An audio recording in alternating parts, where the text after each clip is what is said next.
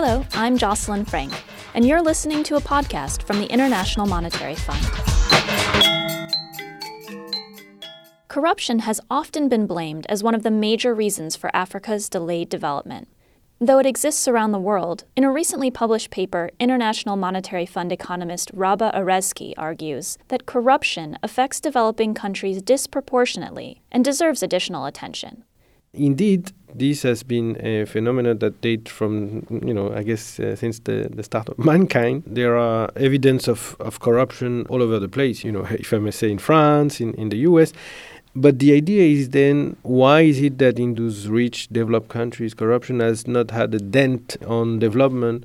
They are not suffering as much as, say, Africa or other countries. Corruption could have a major impact on the whole citizenry by, for instance, making a lot of the resources available, say, from the receipt of natural resources revenue that tend to be massive. If those revenue are misallocated, those could have a major developmental impact on the development of the country.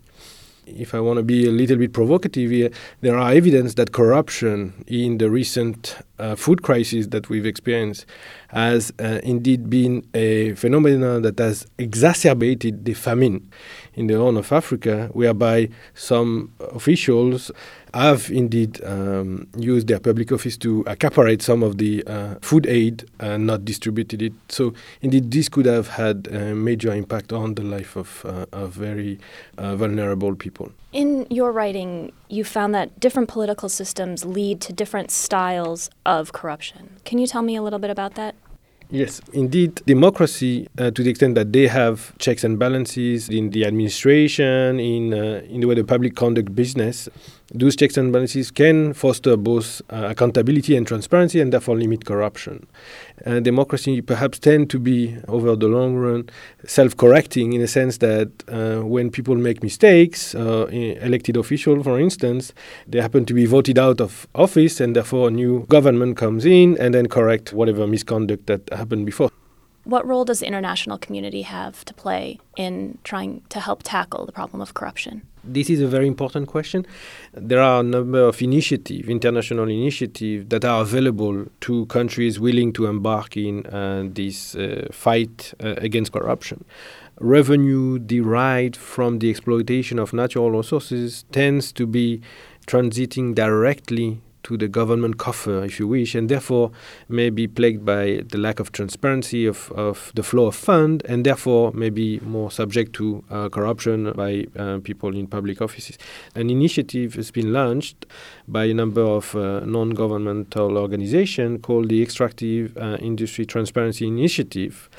And this initiative has helped countries somehow set a number of principles in order to enhance transparency in the flow of funds.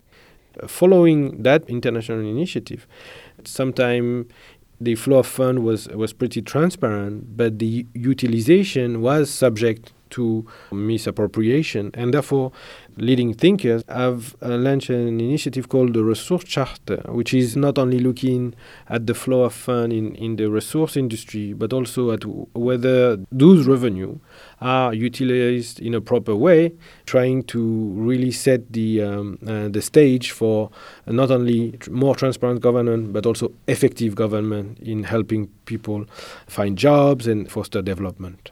What's your outlook on the state of corruption? Are things getting better or worse?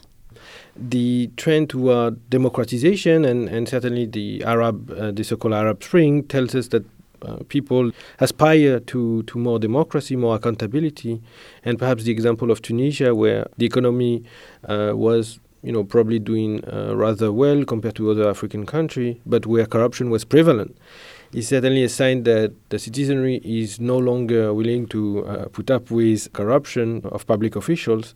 And therefore, my guess would be that indeed the democratization that we've been experiencing over the last 20 years in Africa is something that ultimately would lead to more accountability and less corruption. Rabah Erezki is an economist at the International Monetary Fund Institute. To hear additional podcasts from the IMF, please visit www.imf.org/podcasts.